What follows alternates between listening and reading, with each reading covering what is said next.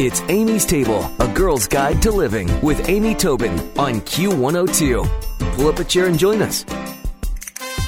Dr. Pamela Thompson is a clinical psychologist, professional life coach, and the author of Surviving Mama. And she's joining me on Amy's Table to talk about her thought-provoking self-help book. It's brimming with empowering life lessons for daughters. And it takes us on the journey of 8 women who share their experiences of their mother's self-absorption, demanding ways, excessive worry, controlling nature, and maybe even mental illness. She's joining me today on Amy's Table. Welcome, Dr. Thompson. How are you? I'm lovely. Thank you so much for having me. Well, I got to say I'm a mother, so I'm a little worried about what's to come here. I don't want my daughter to have to survive me. Yes, I understand. But what is it that makes mother-daughter relationships so stressful?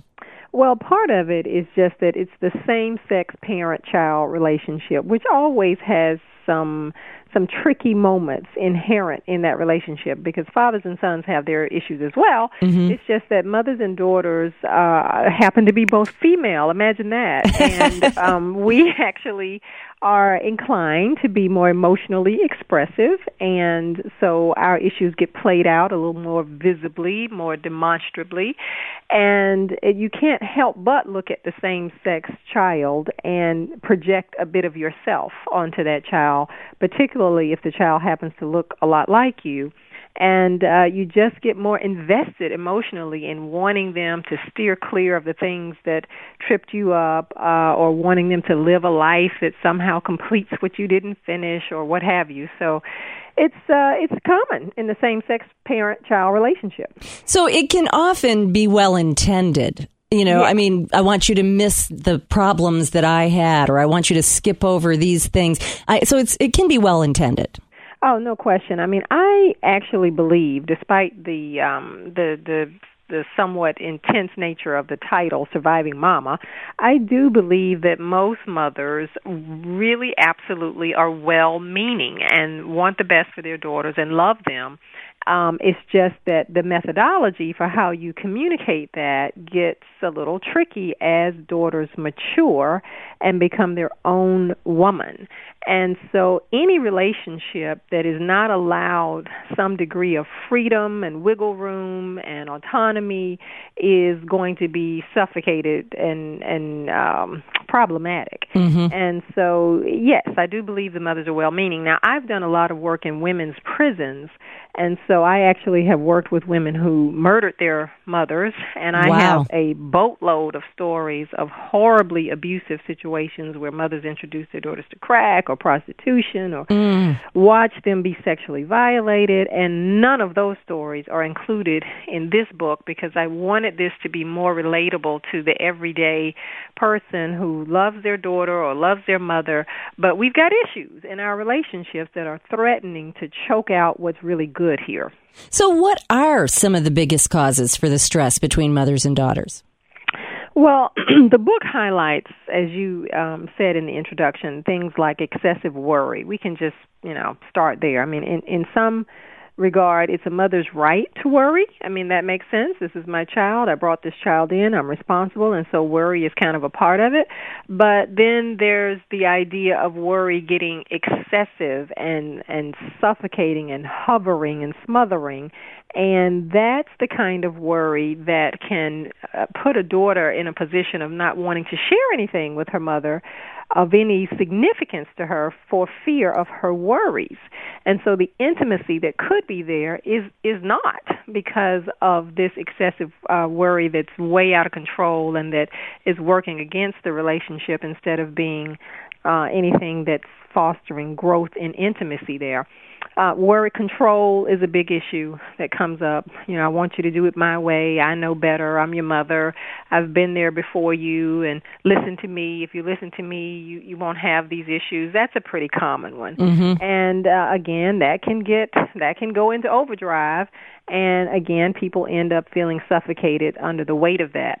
But the one thing that I found that was very consistent in the stories that are in the book and in so many of the hundreds of stories that I have under my belt from my clients is that mothers who had the most strained relationship with their daughters were mothers who stopped growing.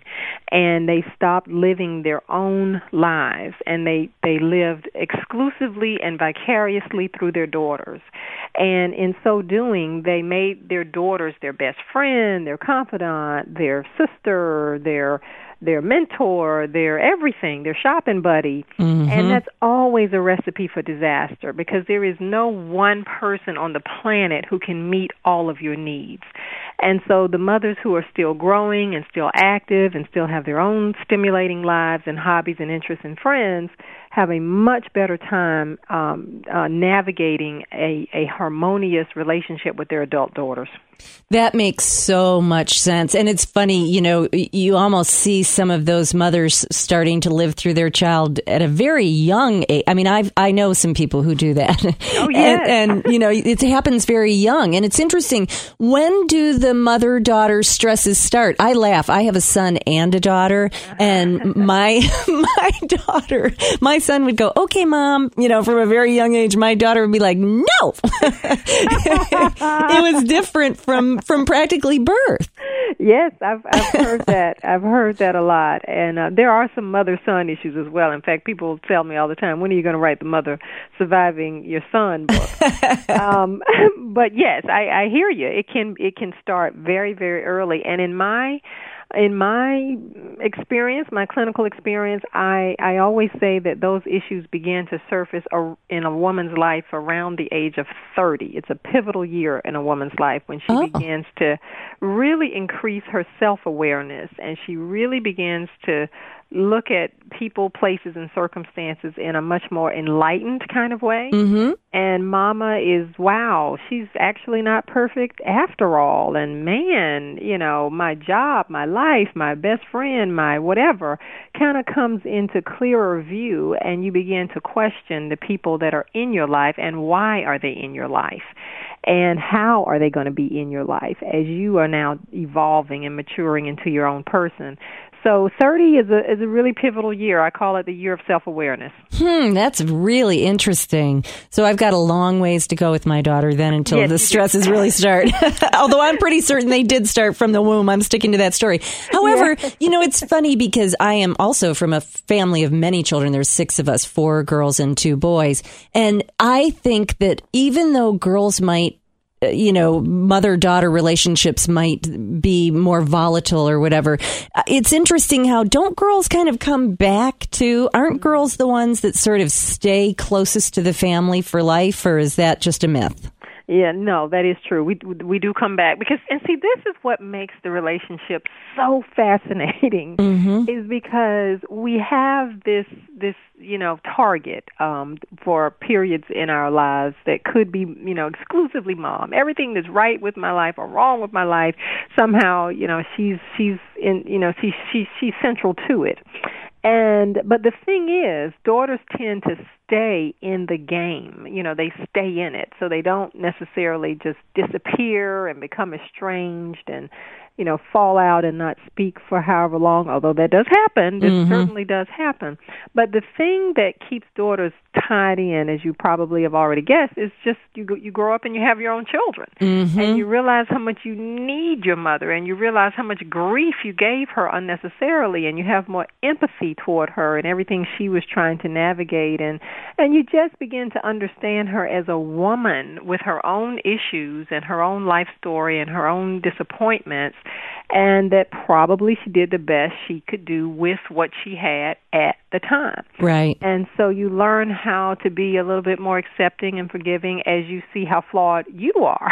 Right, exactly. When you begin to look at yourself in the mirror, and I'm not so great, and I'm not so perfect either, it helps us to develop compassion for people in general when we have a really honest self-assessment that includes all of our flaws and foibles.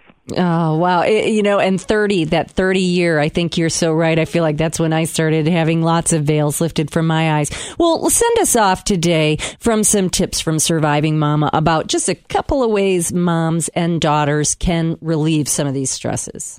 Well, the number one thing is that you do have to realize that you're not your mom, and your mom is not you, and that you guys are different, and that's okay.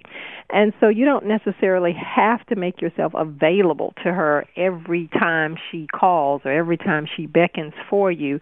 You can say no, actually, to your mother when you're a grown-up, and you can make yourself less available and less quick to return voicemails and text messages, and make sure that you have more control over how the communication with your mom goes. That's one thing you can do. You can certainly normalize your expectations of her, because whatever it is that she does that annoys you and that's just a huge flaw, she's masterful at it. I mean, she's been at it for decades. And you're new to the party. And so there's no way that you're going to change her. There's no way that you're going to just wake up one day and suddenly she's just going to get it. And so I say in the book that we have to stop expecting elephants to meow. They don't meow. And so cats meow and dogs bark, and difficult, annoying, selfish, self-absorbed people are difficult, annoying, selfish, and self-absorbed. And so you just have to know that at the outset and adjust your expectations accordingly. If she seems to be unrelenting in the way that she complains about things and just creates all this white noise in the background of your life, you can turn on what I say in the book is auditory cruise control. You can just sort of hit this button and, yes, I hear you, there's somebody talking, but I'm not necessarily allowing it to penetrate my heart and pierce my spirit and upset my day. And you can keep it at bay in that way and not feel like you've got to take it on and get pulled into the ring on the things that you know she's likely to do and the ways in which she's likely to upset you. So, everything really falls under the umbrella of boundary setting, healthy boundary setting, because boundaries are indeed our friends. They keep us in relationship, and so many women in particular are afraid of boundaries and blur those boundaries and allow people in ways that are destructive. Well, I'll tell you what, if you're a mother or you're a daughter, you've definitely got to check out the book Surviving Mama, and you can find more information at www.survivingmama.com. But I'm going to put Dr. Pamela Thompson's information and a link to her book and her site on amystable.com. But Dr. Thompson, this has been so interesting, and I have to say, I wrote down your quote, "Stop expecting elephants to meow." I'm going to use that one a lot. Okay, great. Well, thank you so much. I've so enjoyed speaking with you. Stick around for another helping from Amy's Table on Q102. Q! It's Amy's Table with Amy Tobin, yeah. Q102.